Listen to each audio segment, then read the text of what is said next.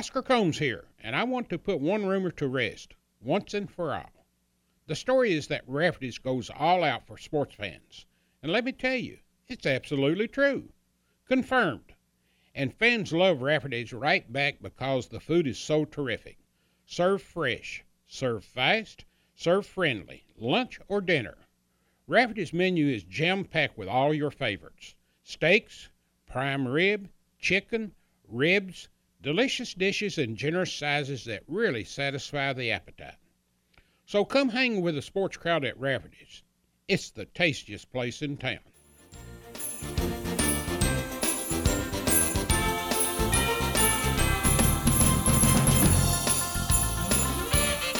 Oscar, first of all, happy holidays to you. Happy holidays, Merry Christmas, and all the good stuff. All the good stuff, which should be on the dinner table here in about a week or so, right? Absolutely. Here we are, December, looking at another Kentucky-North Carolina game. We wanted to sit down and talk about this rivalry, but at what point did it really become a rivalry between Kentucky and North Carolina? Well, it goes back a ways, but it doesn't go back that far.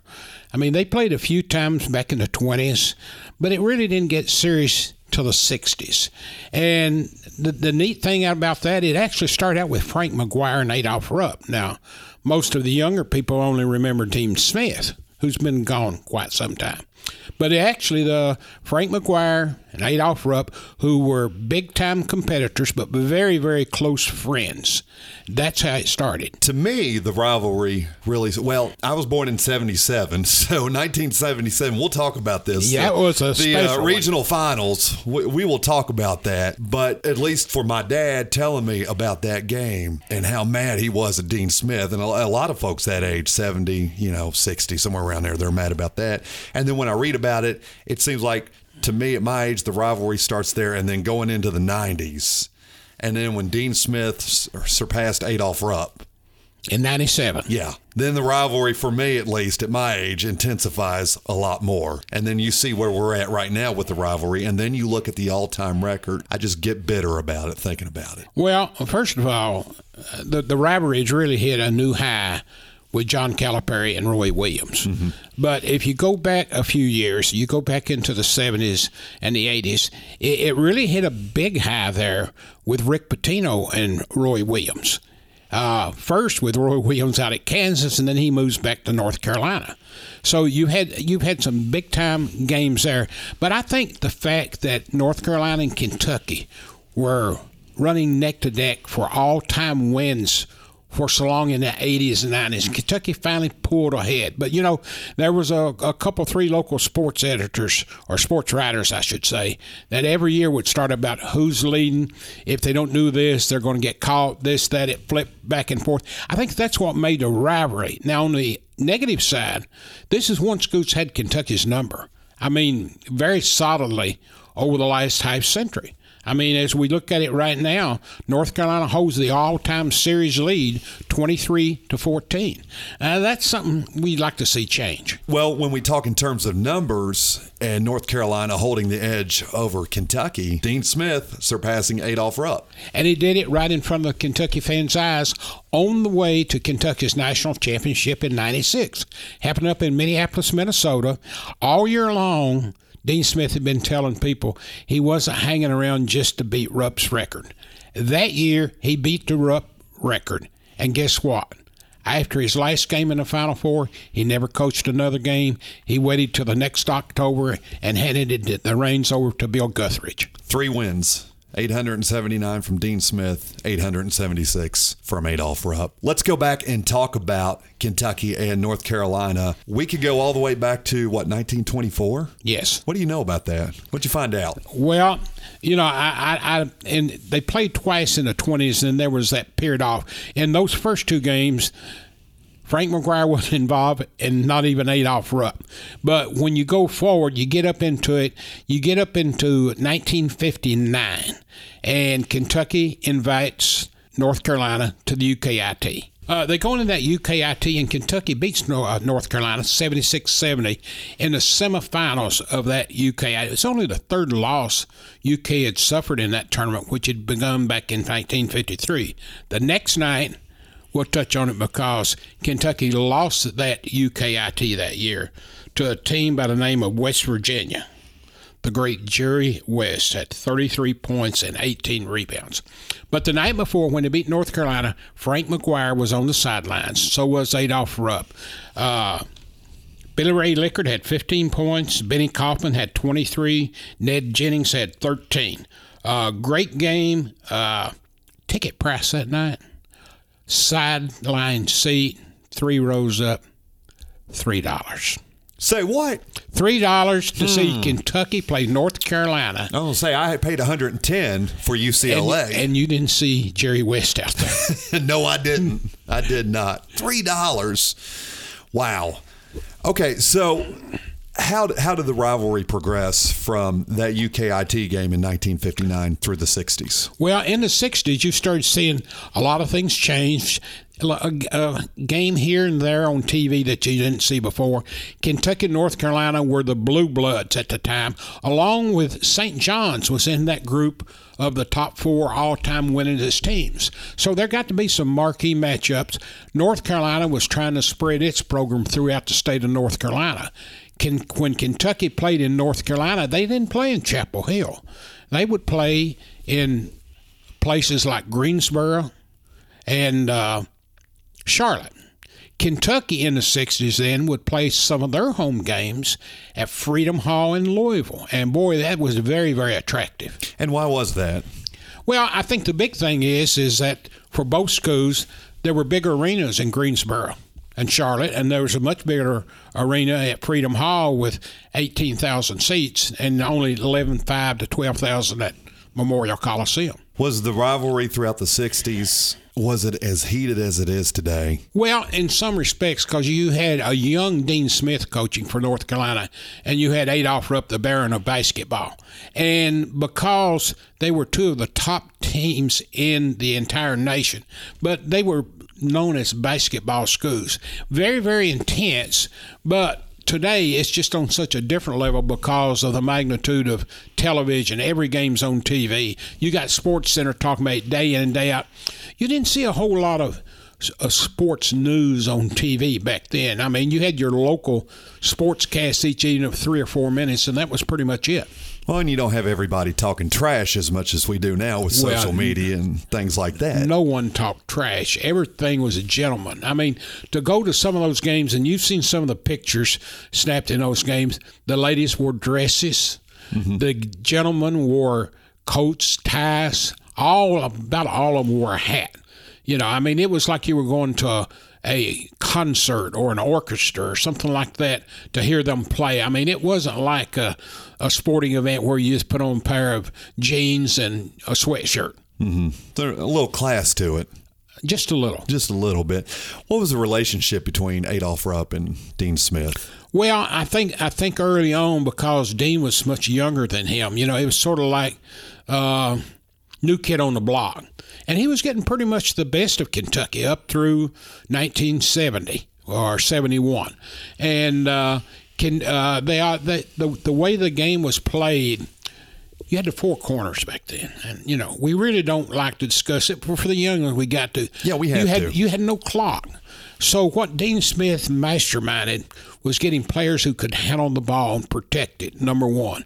Number 2, they could all shoot free throws. So the only way once they got the lead, you never got the ball back unless you fouled them. And generally they would hit their free throws. So you go throughout the 60s and 70s with no clock. I mean, you know, you just knew if you come out and they got 4 points, the game was over. Well, let's talk about the 4 corners and something that I know, like I said at the top of our show here, a lot of older fans don't like to talk about that 1977 East Regional Finals between Kentucky and North Carolina because the 4 corners that Dean Smith whipped out. First of all, Cole Fieldhouse was a house of horrors because it was 11 years before that Kentucky lost to Texas Western in the championship. Going into Cole Fieldhouse that year in 77 was the first time I'd ever visited there. And it's a very unique basketball palace at the time. And when Kentucky went in, they knew exactly what they were going to expect. The ironic thing about that is had Kentucky beaten Tennessee late in the season, the regular season, they would have been the first automatic bid to the NCAA. That time, you could have 2 teams per conference go into the tournament. And the team that was seeded the highest or had the best conference record got to stay in their home region, which was the Mideast Regional. Just so happens in 1977, that was the first year of Rupp Arena, and Rupp Arena was hosting the Mideast Regional. But they lost to Tennessee. I think they tied Tennessee, but they lost both games. That gave them the option of getting to stay home. So Kentucky went to the East Regional, and they were playing them in the Elite Eight game for a spot in the Final Four. That was the year that Marquette won the championship. And I, along with about 12 other players from that team, will go to our graves believing that had they won that game, they would have won the national championship that year. Mm-hmm. If memory serves me correctly, North Carolina got out to a double-digit lead in the first half and started going to the 4 corners before halftime. And it was 53-41 at the half, I believe. And everybody just knew, it's curtains. And there's nothing you can do. Just get out there and fight and fight and fight and fight. And at halftime, you had a 12-point lead, North Carolina. No, not going to happen. And Jack Givens tried to do all he can. He came out in the second half, scored 18 points, ended up with 26 points, I think, for the game. But it wasn't happening for Kentucky. I read a quote from Rick Roby, and he said it was so aggravating guarding against the 4 corners. Yeah, that was also the game that Phil Ford was playing, but he had been hurt for some time. It wasn't up to 100%. And throughout that game, Kentucky played what I would call a perfect defensive game, considering they were down double-digit halftime. Late in the game, Roby and John Kuster gets tangled up under the bucket, and Kuster goes down, and he's like a dying quail. He just sprattles out on the floor, kicking arms and everything, and Dean Smith jumps up, runs out on the floor to tend to him. Then on his way back, he spots Roby, who was tangled up with him, and walks to the thing and calls him an SOB.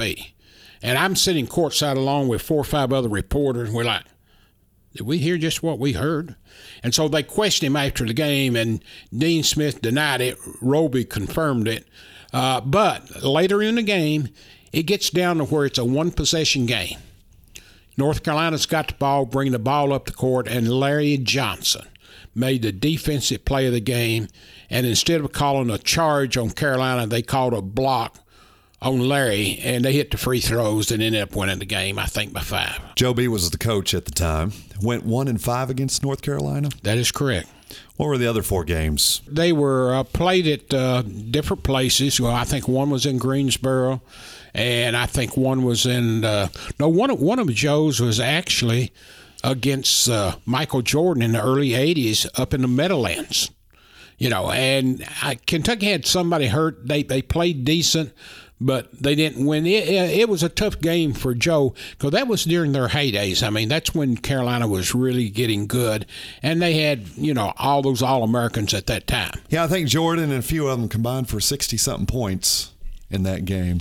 Yeah, I know the game after the game in 77 in College Park, I was in the locker room. I have never seen to this day a devastated group of young men as those cats were that year. And Joe B. says to this day, in his opinion, that he thinks his 77 team was better than the 78 team. Larry Johnson was, you talk about a competitor of the nth degree. And it just didn't happen. And it just sort of seemed like that North Carolina had Kentucky's number a number of those games through there. Joe Hall, his relationship with Dean Smith, even though he only won 1 game against Dean, what was that relationship like? Well, I think that the rivalry between Coach Rupp and Dean Smith sort of made it a little bit better for Joe Hall. Like now Dean Smith was sort of trying to say, I'm sort of, the master and I'm going to teach you a few things. It was decent. It wasn't great. It was better than Joe Hall and Ray Mears or Joe Hall and Digger Phelps or Joe Hall and Bobby Knight. But Joe was such a competitor, he wasn't going to be too good of friends with anybody that beat him more than he beat them. From there, the rivalry kind of cooled down a little bit. And I think Eddie never played against North Carolina. did he? Never coached against Carolina. Yeah, actually, we'll talk about that just a minute here about the coaches that coached against Carolina. Not counting the first 2 games that were played in the pre-30s. Adolph Rupp was 5-6 against Carolina. Joe Hall was 1-5. Eddie Sutton did not play against Carolina when he was coach here. Rick Pitino, now here's one for you. Never beat Carolina, 0-3. And then here's one even bigger for you. Tubby Smith replaced Rick Pitino after losing 3 in a row. Tubby wins the first 4. And Tubby had a few memorable games against Carolina. Yes, he did. Now, he did lose his last 3, but his overall record was 4-3. Billy Clyde doesn't help the cause at all, 0-2. And then John Calipari comes along, and this is the real rivalry now. Yeah. And John Calipari is 4-2 against Carolina going into Saturday night. And those have been some fun games. Yes, they have. I mean, you go back and look at those games. Going back a little bit earlier, one of the fun games was Rick Pitino's first game against Carolina, and it was in Freedom Hall. And I forget the score of the game, but it was a pretty good blowout, you know. Mm-hmm. And then the next year they went to Carolina and played them off their butt. They didn't win, but they played them off their butt. And Carolina knew that second year of Rick Pitino, Kentucky's back. And then in 1995 in the NCAA tournament in the regional finals, Kentucky had the 2 seed, Carolina had the 4th seed, and Carolina ended up beating Kentucky 74-61. But there was a little drama in that game between Andre Riddick and Rasheed Wallace. Absolutely. Well, and Walter McCarty got tangled up in it, yes, but really didn't. Yes. That probably was the moment that it started becoming a bitter rivalry, you know, because, again, Dean Smith was there, and Dean was always holier than thou wherever he went. I mean, you know, Dean liked to tell everybody that he did everything the right way, but he didn't want anybody to know about his one advice. And if this is the only advice I had, I would consider myself perfect. But he was so engrossed with having a public image that was perfect. He didn't like anybody to know that he smoked. And you would catch him at places, and he would always take a drag and put it underneath the table and hide it. Now, the only other person I knew that ever did that was our great one and only Kaywood Ledford, who could do it right at midcourt during a game. And still had a great radio voice. And still had a great radio voice. Still the best. God rest his soul. Kentucky that night, they went 7 of 36 from the three-point line. Andre Riddick, Rasheed Wallace get tangled up. Walter McCarty even got a technical, and he didn't even do anything. I think I got a technical that night because I was so mad. I had a party that night. That was my senior year in high school. I had a party that night and had about 30 people over at my mom and dad's house. And as soon as Kentucky lost, my mom and dad looked at all my friends and said, I would get out of here if I were you all right now. I think we lost a player that night that wasn't a senior. Was that the last game of Roderick Rhodes? You're right. You're absolutely right. Of course you would be right on that. Yeah. And I remember, I was so mad at him because I don't think he showed up. I don't think he really showed up to play. During the game, late in the first half, someone was in foul trouble. And Roderick was jacking him up from just about everywhere except the parking lot. Mm-hmm. And Rick put him in and said, don't take another shot. And he fired up 2 more. And after that game, he was sent packing. Yeah, and I can remember now seeing him walking off the court and just how angry I was about Rhodes. And I mean, I don't like to put a loss on one player completely, but that day I did. Well, you know, the Roderick Rhodes story is a difficult one to try to explain. He came here from New York to help save Kentucky. He was a year 2 later than Jamal Mashburn. And I remember as soon as they got him here, part of the recruiting of him, if you come, we're going to come back at New York. And we played in the ECAC festival his freshman year, and he was a tourney MVP. And it probably was just a little bit too much for him to handle at the time. And I thought he was always, in a way, a good kid. He just didn't listen often enough or follow orders. Mm-hmm. I thought that Rick was probably a little bit too quick with the eject button on him, but then that's what you hire coaches for. Right.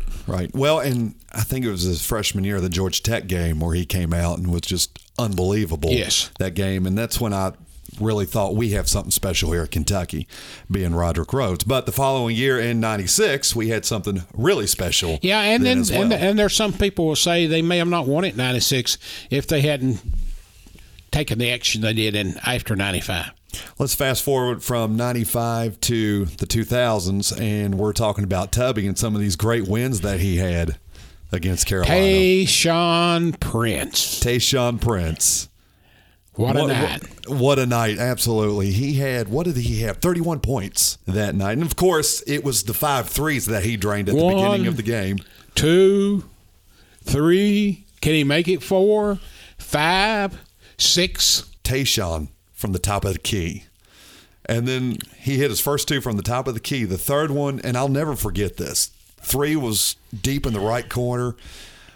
Number 4, where was he on the court? I can't remember, but I remember he took a couple steps back, drained it, and then number 5, the one everybody remembers, from the edge of the UK logo at center court, and just drained it. And that place went nuts. After he hit that one, I said, you know what? This guy's not going to miss one tonight. Well, he eventually did. But, I mean, for that 5-6 minute stretch there, I don't think I've ever seen anything to match it in the blue and white. 5 consecutive 3-pointers in 2 minutes scored Kentucky's first 15 points.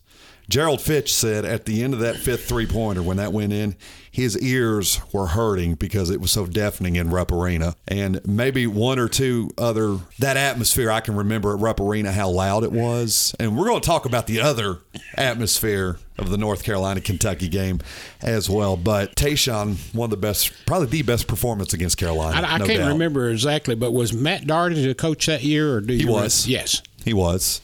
He was at the game, by the way, that last week. I almost went up to him and said, hey, could I get your autograph right below this Tayshaun Prince scorecard?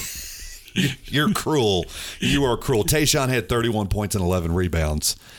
Another win that Tubby had was in December of 2002. Again, December, Kentucky, North Carolina. Write it down. That was the really good team Tubby had.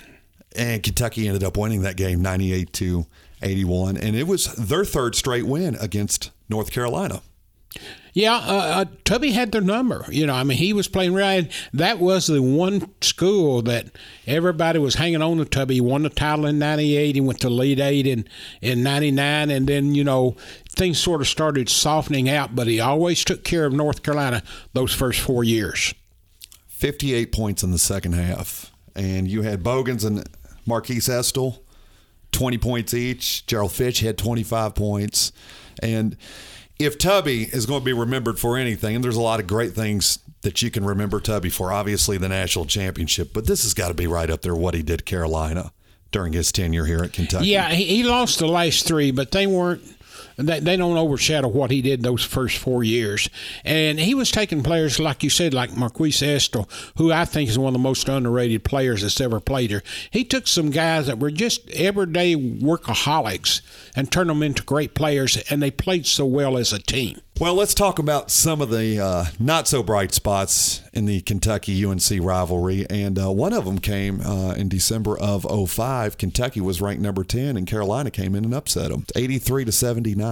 Carolina, they had some question marks on that team because they'd won the national championship before, and most of that team was already gone, and came in and made a big statement by upsetting Kentucky. Yeah, that was beginning to get during that stretch where Tubby's recruiting had fallen off, and he was getting, you know, I wouldn't say 4 and 5 stars, but mostly 3-star type recruits, and he was trying to build, and he lost some close games. It's what people get used to. And once you have that great success early and you won those 4 in a row to start out, and then you lose a couple, and then everybody starts questioning this play, that play, got this guy in, not that guy in. And by then, I think Doherty was gone, and things are starting to change at Carolina. Kentucky lost 5 straight during the span of, I want to say, was it 04 and 08? somewhere in between. Yes, there. yeah, and the problem there is those last two were Billy Clyde Gillespie. If you look at the scores, they're all consistent being in the 80s and 70s. Well, there are a lot of streaks in this series. You know, Yeah. that's the interesting thing about it. You usually don't see that unless there's a gap in there where a program is heading down. You've changed coaches, something like that. This is very systematic of the series with Louisville in football. You know, you look at a certain coach being there 4 years and being fired. They lose those 4, one comes in. So that happens a great deal. Bill Guthridge, when he replaced Dean Smith, sort of suffered there. And, you know, you came in with Matt Doherty, which was a complete disaster. But then you had Billy Clyde to come in here. The last 3 years of Tubby, he lost those last 3 years to Carolina. But guess who he beat those last 3 years? Louisville. I was waiting for you to say that. Don't you just love to hear that word? I do. And that connotation. I do. By the way, what a wonderful football win a couple of weeks ago. We haven't talked much since then. No. You know, when you talk about upsets, you're talking about important wins. There's nothing like winning a game basically on the last play of the game. It wasn't the last play, but all practical purposes it was. Mm-hmm. But to win that game, beating the Heisman Trophy winner, Lamar Jackson, the way they did, boy, you talk about a shot in arm for Mark Stoops as they get prepared to play in the Tax Slayer Bowl against Georgia Tech on New Year's Eve. Your biggest that rivalry? was it.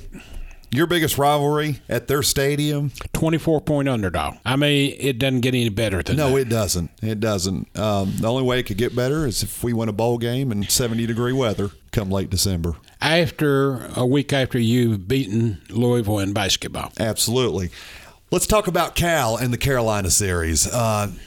It gets a little fun here, doesn't it? Yes, it does. Well, everything's a little bit fun with Cal. Coming in, hitting the high stride. The one thing that benefited Cal, but it's to his credit, is generally when a new coach comes in and takes over for a program in disarray like UK was when Billy Clyde left, you usually have a couple years you struggle to get there. But, boy, did he arrive in town with a busload of talent. I mean, Bledsoe, Wall, DeMarcus Cousins, John Wall. You know, even Darnell Dotson that first year. Yeah, and he had a decent core coming back with Patrick Patterson. Perry Stevenson and Patrick Patterson. Cal's first game against Carolina here, which was a nail-biter, if you will, which he probably gave a few Kentucky fans some heart attacks. Kentucky ended up winning 68-66. I think Kentucky was ranked 5 that year in the AP poll. Carolina was 10. And there was an interesting twist to it because the John Wall factor. Kid out of North Carolina. Carolina did recruit him a little bit. I think they backed off a little bit, and then he ended up at Kentucky. And they didn't have the right connection with friends of the family. What are those connections? Well, I mean, it's basically the summer program he'd participate in, and some of the AAU coaches. And I think at some point in the line, somewhere along there, one of the coaches made a reference years earlier that they wouldn't be recruiting him, and that's before they realized how good he was and came back to bite him. And the team was real good because they went up 19 points on Carolina. I think they started off on a 28-2 run, and then Carolina got back into it. I mean, it was sweat beads were popping out those last 3 or 4 minutes. And Wall had to go out because he had cramps, I believe. That's right. And Bledsoe, he hit 3 or 4 free throws towards the end of the game. Wall comes back in, hits 2 free throws to seal the win for Kentucky. The next time they played was December 4th, 2010, and Kentucky ended up losing by 2 points. Yeah, that was a tough game. That was the following year. That was a tough game. But you knew the rivalry had reached a new height.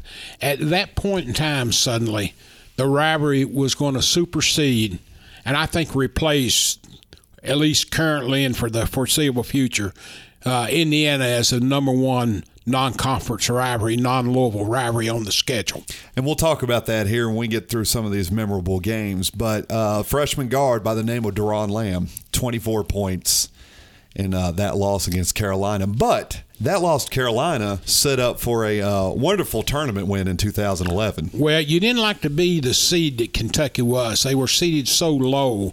They had to play Ohio State and North Carolina in the Sweet 16 and the Elite 8. And there was no way Kentucky was going to win those two games. I think it was up in New Jersey, if I remember right. And, I mean, there was no way they were going to win one game, let alone two. You talk about a gauntlet. And wasn't there a guy named Sullinger playing for Ohio State at that time? If I remember, I think he got a ball thrown in his chest by, what was that dude's name? He used to wear the jorts. Josh Harrelson. Yes. Which is one of probably my favorite Josh Harrelson memories of all time. And looking back there, I was really, really upset with the team for sort of squandering some leads and blowing some games early that caused them to get that low seed. But my goodness, after you win those two, you're glad they were in that title run there. I think, though, those two took so much out of them is why they didn't end up winning the title in 11. I mean, it took everything they could get to get there. And you think about it, just think that team in particular, that was Princeton, that first round game. It was Brandon Knight that hit the game winner. Yes. And then they had beat Ohio State 62-60 in the regional semifinals, and then they defeated Carolina 76-69, and then they only lost to UConn by, 2 points? 1 point in the Final Four. So they were playing it pretty close to the chest, but it was Cal's first Final Four. It was. And, that was the game where you said, boy, this is natural progression. Elite Eight, Final Four, championship. Throw this number out at you. 13 years since Kentucky's last Final Four prior to that year. Yes. By 11, and then the key to that 2012 team, though, in my opinion, as great as that freshman class was that year, the key to it was 2 one-and-dones becoming 2-and-done. Terrence Jones, Deron Lamb. Mm-hmm. Had either one of them not been there, I don't know if they could have won that championship. But they were there, and then, of course, Mr. Clutch, Darius Miller. Yeah. I mean, certainly the foundation, the anchor of that team in the Final Four and that championship run. Well, let's talk about my favorite game of all time against Carolina. I don't know where it ranks on your list, but December 3rd, 2011. The only thing I ever remember about that game, I have compacted everything in to one play, all of it. I can't remember anything other than Carolina having a shot to win it all when they should not have had a shot to win it all. They should have been put away 3-5 minutes earlier. And they're taking that shot from the baseline, and there goes Anthony Davis. And he not only blocks it, he retrieves it. Yeah. Game over. And there may have been crowds that were as loud as that night. There's never been any louder than on that play right there. On that play at the end. Yes. And that was a wild crowd, too. Yes. And how much fun is it? And you see it with Carolina, and you see it with definitely Louisville. There's a buzz around town. Yes, and so often in the Carolina game, that one included, is there were times where Kentucky should have put them away. You would have thought, they're up 10 now. They should make it 14. And yet, to give Carolina credit, they never quit. I mean, all of a sudden, if he doesn't block that shot, it's a 1-point loss. Kentucky loses. That ball is going in. Just last night, I'm watching the game, and he blocks a shot on the final play of the game at the 3-point line at the top of the circle. I mean, Anthony Davis's defense, his length on guarding against the three, that wasn't a 3-point shot. But, I mean, when going back, and I've still got that on my DVR, and I watch at least once a year. And to see him, I mean, when the guy's starting to go up to release the ball, I say there's no way he's going to block it. And if he doesn't block it, it's going in. Yet he gets it. Well, think about the hype around this game, too. Kentucky was preseason number 1. North Carolina was preseason number 2. You've got dozens of NBA scouts there. At one point, I think Carolina went up by 10. And it all came down to one block by a freshman. And I'll throw this one out at you. You want to know how many points he scored that night? I know it wasn't double digits. 7 points. 7 points, 9 rebounds, 2 big blocks, 1 huge block. And to me, it seemed like that's when I realized Anthony Davis is going to be a special player. You know, and that game there is the reason why I'm so disappointed that it looks like we're not going to continue this Kentucky-North Carolina series beyond the current deal that CBS has got, because the ACC has gone to 18 league games a year, and Roy has decided that, he doesn't need that extra game on there with 18 league games, and I understand that. Mm-hmm. But, it's just so disappointing not to have a couple home-and-home games a year with intersectional rivalries of the Blue Blood. Take the UCLA game, which Kentucky just got swept both home and away on. I hope they continue that. I mean, they're not going to do that very often, sweep both of them, but it's just so good for the fans. And I'd like to see them do one with either Carolina or UCLA in the same mold, and put it down a little bit later in the schedule, maybe like they've got the Kansas game this year, the last week of January, to bring a flavor in from your conference foes, at least as long as the SEC is weak as it is. Mm-hmm. Get everybody really hyped up about. Well, I was going to say that, we sit here and talk about Kentucky, North Carolina, how North Carolina leads the series and how the series will go away. Overall, it's good for college basketball. Well, yeah, and that's, I love March Madness, but that shouldn't be the only time you think about college basketball. I mean, you go through the month of November and December, so it doesn't even exist. For Kentucky, it does now, because Kentucky understands that they got to have better opponents in December to make up for the ones they don't have in January and February. But I would like to see more of these intersectional games and, spread them out a little bit. It'd be good if the SEC would take 1 week off, say the first week of February, and say we're not going to have any conference games this week. And each school can put in one intersectional game. It'd be neat. Well, it would be interesting. I think if you scheduled a team that's really good somewhere, you got a little measuring stick there going into March. And if you've not had a real good year, that gives you the opportunity to show the selection committee maybe we're better now than we were in November. Let me tell you a funny story about that Kentucky-Carolina game in 2011. That was my first year I could go back to UK games because I was no longer producing for the IMG UK network. I remember they did the 360 panoramic picture that game. Clearly, you can see my dad, my sister. I'm sitting next to my sister, and I had my hands over my face, clapping, so my face is blocked, so you can't even see me in the picture. My mom didn't go. My sister had taken a boyfriend of hers or something like that. So Davis blocks the shot. Crowd goes nuts. I'm wild. I get out of control. I pushed my sister down. I was so happy. The woman behind me kissed me. First kiss ever at Rupp Arena. The woman behind me grabbed me. I pushed my sister down 5 rows down. We come back. Mom said, "How wild was it?" And Dad said, "It was pretty wild at the end." Mom said, "It sounded pretty wild." He goes, "But I'll tell you this, if he acts like that again, he'll never go back to Rupp Arena with me, ever." So I enjoyed it. That was fun. The undefeated team, let's talk about them. They got a win against Carolina in 2014. Kentucky number 1, they beat number 21, Carolina, 84-70. Carl Towns, 2 points.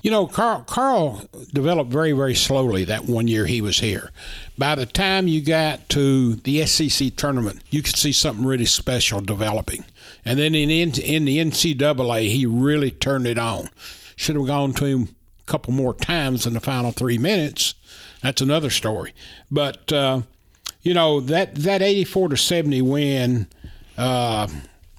being as it was very special because Kentucky usually ends up beating Carolina when they do in the single digits, not double digits. Mm-hmm. That was a great team. Well, let's end it on this. As far as all of Kentucky's rivalries, you talk about Tennessee, you talk about Louisville, we've just talked about Carolina. Where does it rank on the list? Well, you'd have to pick it up. They didn't play them in as long a stretch as they did, say, Indiana or Kansas, either one, or Louisville. But in little semi-stretches, because they were so high in the rankings, it's very, very special. I think for TV ratings, I would guess that for TV ratings, Kentucky, North Carolina will outdraw anybody else that Kentucky plays during the year, including Louisville, Indiana, Kansas, UCLA, just because Carolina's who Carolina is. This Saturday, the only thing I regret about this Saturday is we don't get to see it in person. It should be in Lexington or it should be in Carolina. If it can't be one or two, I think it should have been a little closer in Las Vegas. But you can't have everything. I think Kentucky is in good shape right now. I think Carolina's good shape. Carolina did not play their best Sunday against Tennessee. probably should have lost to Tennessee. Now, will that be a wake-up call for Carolina? They're very, very good. They've got some size. Kennedy Meeks seems like he's been there for 35 years. I was getting ready to say, it seems like Kennedy Meeks has been there for a while. We're on a quicker pace here with our players. Yes. I think it's going to be up and down the court like Roy Williams liked to play and like John Calipari likes to play. I like Kentucky in a close game. I just want to see Kentucky at free throws. There's going to be a lot of free throws in that game. Kentucky needs to hit at least 70% of their free throws. Be nice if they hit 75. But I think it's going to be the deciding game that we've come to expect from Kentucky in big games like this. It's very, very important. I think when you look at the remainder of Kentucky's schedule this season, you've got Carolina Saturday, next Friday, I think it's Friday, you got Louisville, and then in January you got Kansas. Louisville game's on a Wednesday night, by the way. Wednesday night, yeah. Okay. They desperately need to win 2 of those 3 games if they want to have a 1 or 2 seed. A lot of people say, well, it doesn't matter. You still got to win 6 games. Yeah, but there's a difference in winning 2 easy games, 2 medium games, and 2 tough games. You don't have to go in like Kentucky did that year when they had to beat Ohio State and North Carolina just to get there. I'd say Kentucky probably is going to be a 2.5 to 3-point favorite would be my guess, and that's about where I would put it. What do you like about this team so far this year? Oh, there's a lot to like. What I'm really going to enjoy seeing more than anything as they mature and come together. I mean, they're playing like young chickens just been hatched. They're just all over the place. And they take some ill-advised shots at times. They're very quick. They got a lot of speed. I want to see them hit the boards better. They're not playing the Cal defense that he'll have them playing by late February. The game against UCLA, I would like to think, has sort of taught them some early lessons, but you can't ever forget freshmen are freshmen are freshmen as they develop. I think the success of this team, when it's all said and done, is going to come down to how 3 players act their age. That is 2 seniors, Derek Willis, Dominic Hawkins. I like to see them playing more to the tune of a Darius Miller this year. And then the other player is Isaiah Briscoe. He has shown his best, and then he's shown when he's sort of decided, well, now I've arrived. I don't like to see him play when he says, now I've arrived. Mm-hmm. You don't step on the baseline 3 times in 4 minutes. No. Now, he's not going to do that as it gets along. The first 2 games this year, you could see, boy, this kid has improved 200%. Coming back this year is going to make him, and it is. I think he's only going to get better as he becomes the owner, as he becomes the coach on the floor. Right now, he's about a 50% coach on the floor. By March, I think he's going to be about 90%. As he assumes that role, and more importantly, as he assumes the responsibility of that role, this team's going to be good. Where do you see De'Aaron Fox at the end of the year?